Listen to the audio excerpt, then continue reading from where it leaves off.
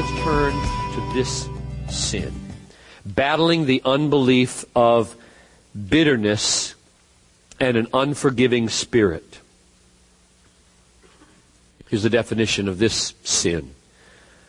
Holding a grudge or savoring the thought of getting even with no true desire for the salvation and reconciliation of the offending person.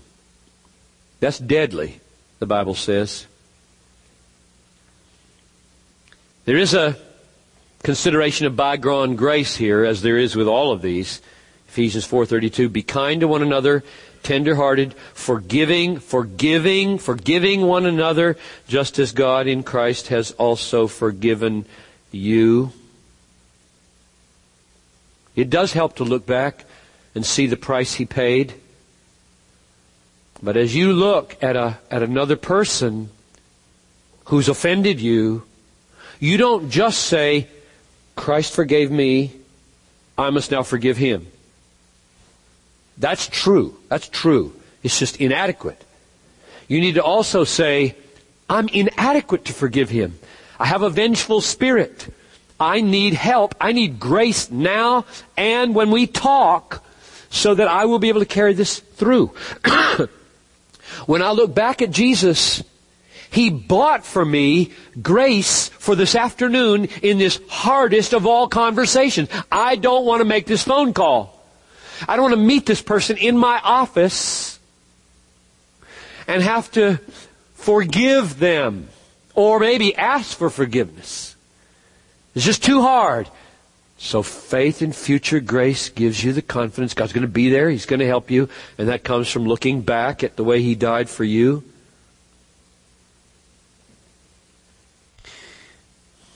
I've already looked at that with you in the context of persecution, Matthew 5. Let's look at one surprising kind of promise. These.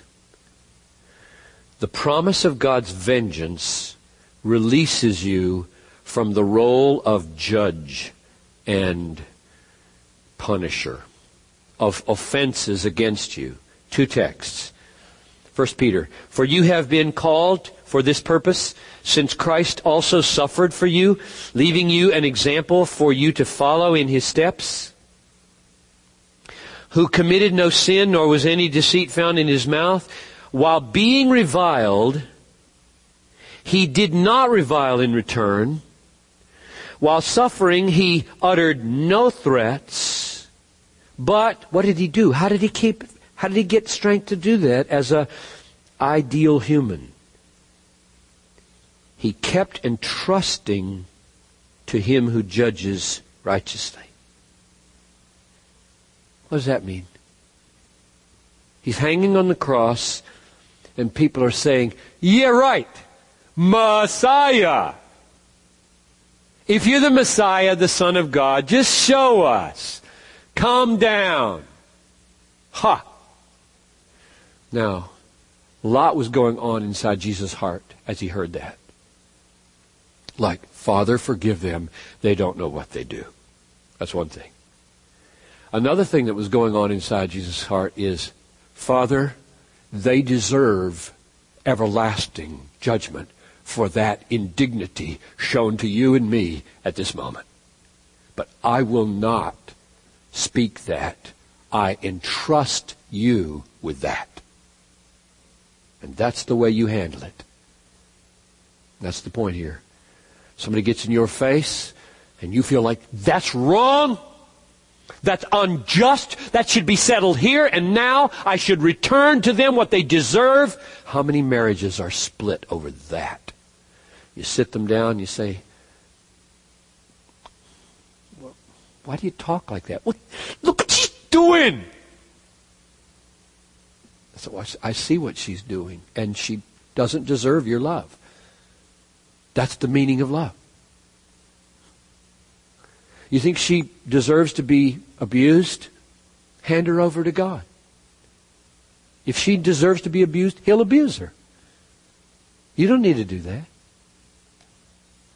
That's the way that's the way Paul deals with it in Romans. Never take your own revenge, beloved, but leave room for the wrath of God. For it is written, vengeance is mine, I will repay.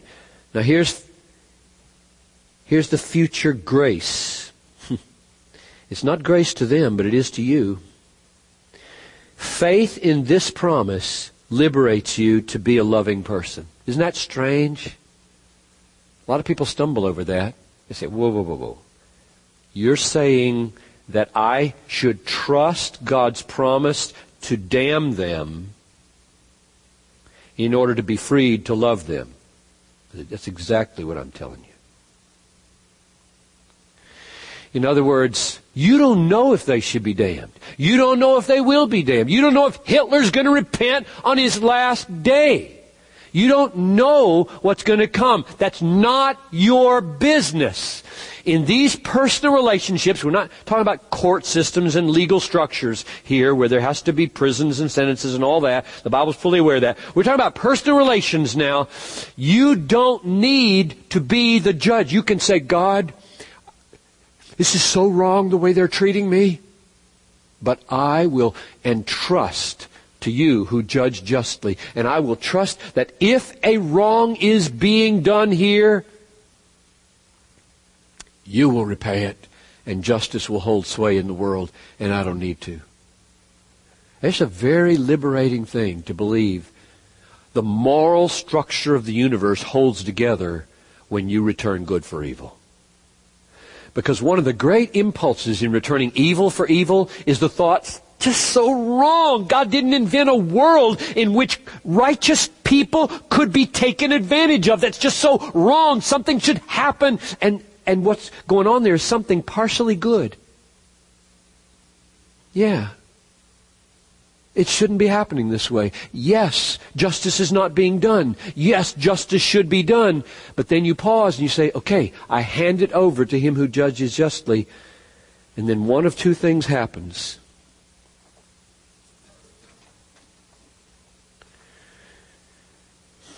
There will, in the end, be no unpunished, unrecompensed sins. None. Why? They will all be duly punished either in the cross or in hell. We may leave that finally to God. I saw this for the first time in the summer of 1971 reading The Nature of True Virtue by Jonathan Edwards. I was swinging on a garage, an open porch kind of swing, two people swing, reading The Nature of True Virtue when this hit home to me like I'd never seen it before. There will not be one sin unrecompensed, so that as sins are committed against me, and I am tempted to take vengeance and hold grudges and be unforgiving, one of the ways by which God liberates me from that and frees me to return good for evil is by assuring me either this person will one day be converted, in which case that sin against me goes right on to Jesus, and it would be a belittling of the worth of Christ if I recompensed it now. Or that person will not be converted, and they will be punished for that sin in hell, and anything I would do now would be superfluous and double jeopardy. So let it go. Christ will bear it, or they will bear it, and you don't have to add to either. What a freedom. The moral structure of the universe holds together. And you don't have to make it hold together. God will see to it that it holds together. And of course, while we live, we pray, Father, forgive them, save them. Magnify the worth of your blood, Lord Jesus, by covering this sin against me someday, if not now, I pray. Battling the sin of impatience. We're coming down the wire here. In fact, this is my last one. Impatience. How does living by faith in future grace deliver you from impatience? What is impatience? Murmuring against providence. What God brings your way. when we are forced to walk the path of obedience in an unplanned place or an unplanned pace. Do all things without grumbling or disputing. Be patient. I refer myself to Future Grace and an amazing story of patience.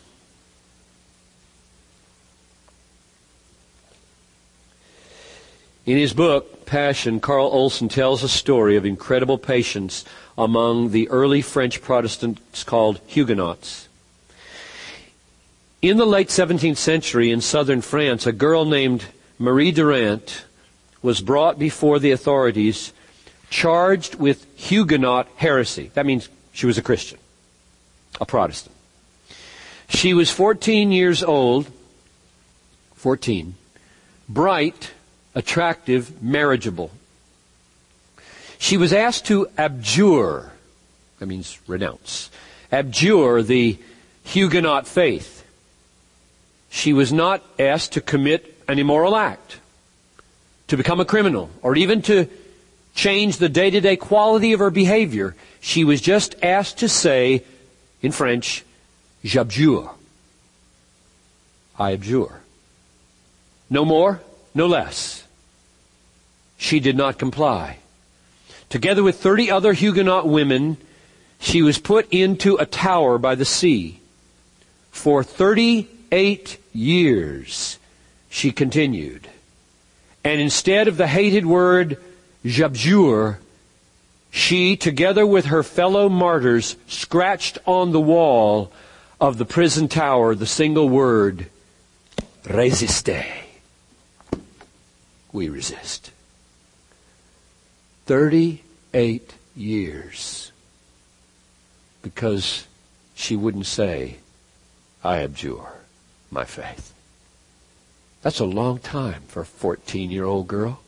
I don't know what happened after that. The story didn't say. That's a long time. And the key, is it not, is to believe that God works everything together for our good. Or the story of Joseph. Have you ever plotted the graph of Joseph's life? We're talking the Old Testament Joseph's here, not the stepfather of Jesus. The Old Testament story of Joseph. He has these dreams where his brothers seem to be bowing down to him. And he tells them the dream. Not a smart thing to do. They hate him. And while they're out in the field, his father sends Joseph, one of his younger sons, a favorite along with Benjamin, and he sends them out, and they say, here's our chance. And so they throw him in a pit to die. That's the first, if I'm graphing it, that's the first down in his life. And then he finds himself being hauled up. He says, oh, good, they changed their mind, I hope. And instead of having their minds changed, they sold him to the Midianites into slavery on their way down into Egypt. And so you draw the line down another step. Well, he stays true to God, and he gets assigned to Potiphar. And Potiphar trusts him, and so he has a lot of power, and he feels like my line is going up a little bit. And then one day he, in his commitment, his patient commitment to purity, Potiphar's wife tries to seduce him, and he says, résistez! And he gets thrown into prison. So you draw the line down again. And then 2 years later, no, it doesn't say how long later, sometime later, as he's become a responsible prison keeper, and the man trusts him who's in charge of the prison, he finds that there's a butler and a baker who have some access to the Caesar, Pharaoh. And he tells them their dreams, and one of them gets killed, and the other one goes back to his job, and he says, remember me when you get there. And he forgets him 2 years. You draw a line. Oh, hopes rose, and now he's at the bottom. I think that's about a 13-year trek. He's 30 years old when the turnaround happens. I think he was 17, it says, when he was sold. So for 13 years, everything has been, I think it's going to go better, and goes worse. I think it's going to go better, and it goes worse. I think it's going to go better, and now he's at the bottom. So you've been in it. And I would just ask you, where are you on that graph? How far along in the downward spiral? Are you becoming impatient? Lord, I'm following you. I'm doing my best. The job's not going right. I thought it was going to go well. The marriage isn't going so well. My health is going bad. Bang, bang, bang. Lord. And you're patiently holding on to Jesus. And then he does get remembered. And he becomes the vice president, as it were, of Egypt. And it turns out there's a famine. And he saves all 70 Jews so that the Messiah can one day come.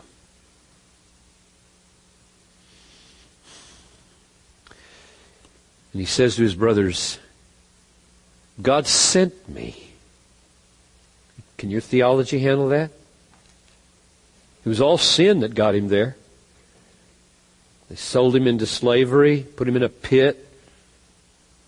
God sent me before you to preserve for you a remnant in the earth. In other words, he's interpreting 13 years of apparent abandonment as good that he didn't understand for 13 years. I just don't get it.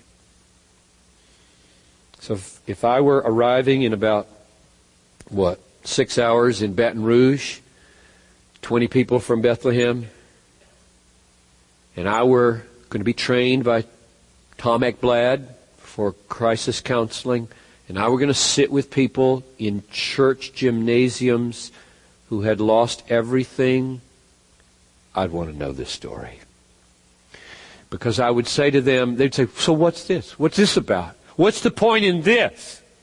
I would say, I don't know all the point in this, but let me tell you a story about a man who lost everything. And it took him 13 years to find out what God was up to. And when he looked back, he was so thankful. And I think you could probably say that being thrown into a pit, being sold into slavery, and serving in a distant country is pretty much as bad as what most of the refugees have experienced. And therefore, some sense of identity with this might be granted. And then you take them to this decisive verse. As for you, you meant evil against me, but God meant it for good in order to bring about this present result, to preserve many people alive. In other words, it has worked for our good, even though at the human level it was evil, it was meant by evil. At the divine level, it was meant by good. I think the key to patience, whether it's in a grocery line, a traffic jam, or a waited-for spouse, or a long search for a job, the key to patience is believing that even though you may feel you're on one of these drops, God is at work for your good. Maybe I can close our time together by simply illustrating with this story. Many of you have heard of Benjamin Warfield, a very famous theologian in the Princeton School, the old Princeton School from the previous 2 centuries now, 1800s. He married Annie Kincaid, and they took a honeymoon to Switzerland, and she was struck by lightning on their honeymoon and crippled all her life. She lay in bed or in a chair the rest of her life. And he stayed married to her all their long life. When I heard that story, I knew his theology more or less. I wanted to see what he said about Romans 8:28. A lot of people mock the use of Romans 8:28, and I suppose you can use it in a very careless, callous, insensitive way. I know that can be done. I don't mock 8:28 in any circumstance. It is precious beyond words to me, as I think it was to Warfield. And so I went to his little book called Faith and Life, which is a collection of meditations, to look for Romans 8:28, and this was just one sentence from that meditation. God will so govern all things that we shall reap only good from what befalls us. So a man who has remained faithful to a crippled wife, he had dreams of another life. In fact, the story is told that Warfield never accepted any position in the Presbyterian Church as an officer because it would require him to leave the town of Princeton, New Jersey, and his wife. He never left her. During the day, while he taught, he would go home in the middle of the day to spend time with her. This is a beautiful and a glorious thing, and all the virtues tend to come together that we've been talking about. On this one, namely patience, I'm in an unplanned place, and I'm moving at an unplanned pace. I didn't want to be here, and I am here by God's providence. How do I fight the sin of impatience? Answer: faith in future grace. And all the other sins. It is the way, and I'll go back to where we began. It is the way to pursue and fulfill the passion for God's supremacy in all things. It is the way to fulfill the passion for our joy. And it is the way to fulfill the passion for freedom from sin, radical holiness, and sacrificial love. Let's pray.